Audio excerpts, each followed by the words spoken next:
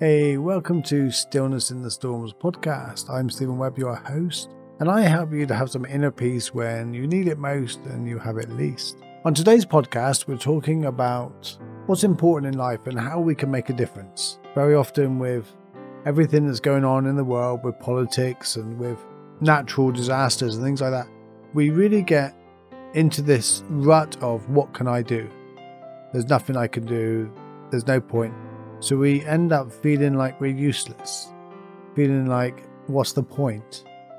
So we go into this place of nihilism that just makes us feel that we're not capable of making a change in the world, not capable of doing anything. And when you talk about people that when they're nearly at the end of their lives and you ask them what's important to them, and they ask questions like, did I love well? Was I kind? How will I be remembered? Did I leave the planet in a better way than it was before? And it's those kind of questions that I want to answer on today's podcast. The big thing with this is it doesn't have to be grand gestures. I was woke up in the night the other night with the cat jumping around, making lots of noise. And it was about 2:00 in the morning, and I turned the light on and the cat would freeze. And I would try to go back to sleep, turn the light off. And then about half an hour later, I would hear the cat jumping around again. I would turn the light on and the cat would sit down, do nothing. And then I seen something black just run across the floor. And I clicked. The cat had brought in a mouse.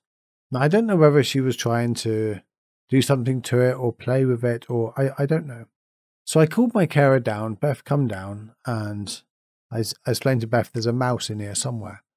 And she started to move everything out the way, and we eventually found it in behind the computer, and we put it into a bowl. I say I lied in bed because I'm paralyzed, so she was on her own with this. The only thing I could do is kind of tell her if I seen it.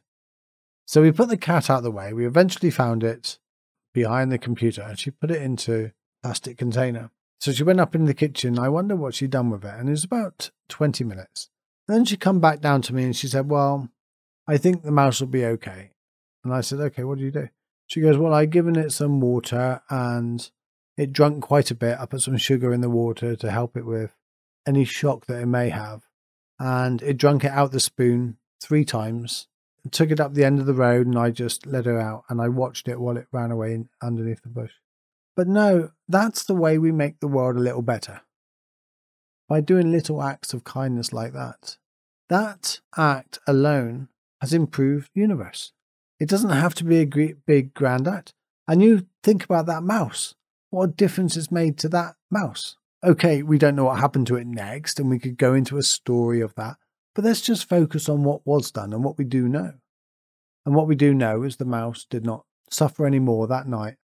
Thank you, Mitzi, but please don't bring in any more mice. I don't know why I'm telling her. She doesn't even listen to the podcast. The problem is we have this huge pressure of doing something grand, doing something huge. And we really don't have to do anything huge. Just those little things again and again and again makes a big difference. And I've got another carer, Kate, and we were out walking the dog one day and there was a bee on the ground. Kate picked it up and she put it on a leaf and she put it up on the hedge. So the sun was able to warm its wings up, and after a little bit it started moving its wings and then it flew off. The chances are it got caught in a cold wind or a cold area while it was collecting the pollen in order to make honey. I'm not an expert on bees, but I think that's what they do. And when they get really cold, they can't flap their wings as well. So they end up lying on the floor. Now then, the best case scenario is in that the sun finds them and allows them to fly back the next day, but very often they'll land and people will think they're dead, or that bee got a new lease of life and hopefully it flew all the way home. And again, that changed the world. And I'm going to share another story. Jack Cornfield says about when he was with a teacher one day and he was sitting there and a fly was in his tea. And he was sitting there thinking, no, I'm going to be calm. I'm going to allow that fly I'm not going to be agitated by it. I'm not going to do anything. I'm just going to sit here and allow that fly not to bother me. It's okay. It's just tea. It's just a fly.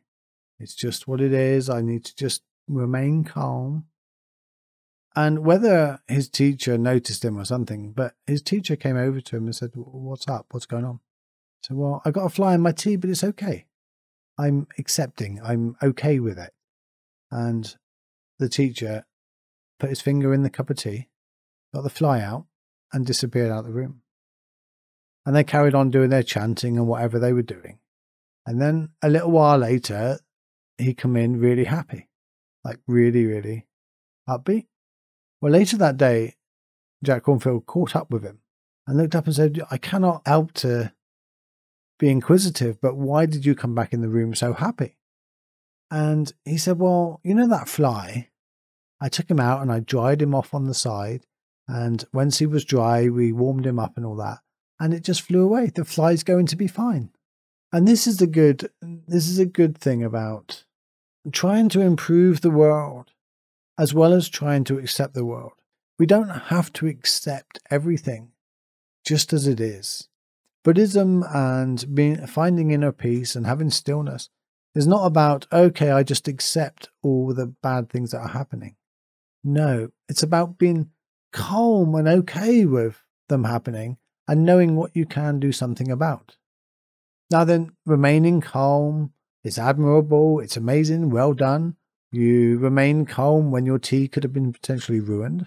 However, what a better outcome to save the fly and enjoy your cup of tea. So this is about spiritualism. Is not just about remaining calm. I'm angry, but I can deal with my anger. I'm sad or shamed right at this minute, but I can deal with that. It's not about that. It's not about just remaining calm. It's about giving back, improving the world in little ways you can. It could be like Tony Robbins does with all the free meals that he said he was going to give 1 billion or 1 million free meals or something like that. And I think he's surpassed it already, miles surpassed it. So whatever you're doing, don't look at those little things as, well, what can I do? But you can do many, many little things every single day. So it's not about thinking that I've got to do grand gestures and these really big, grand things in order to make the world a better place. You don't. Every single kind act makes the world a better place. Every single smile improves the whole universe. Every single time you say hello to someone or say, "How can I help you?" and you just help them. Every time you read a book to a child or you give your time to someone that is feeling lonely and looking for a connection, changes the world, changes the whole universe in a better way. So yeah, that was a rather shorter podcast today. Nevertheless, it's not less important. It's only these little small acts, like just doing this podcast.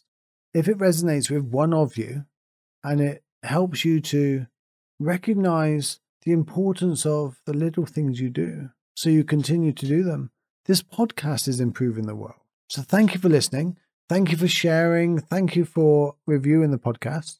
And I would love for you to support my work if you can. Head over to my website and the link at the top says Patreon. If you become one of the patrons, you'll get a shout out on my show.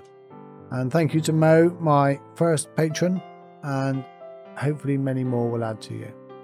Just $4 a month will really make a difference. Thank you.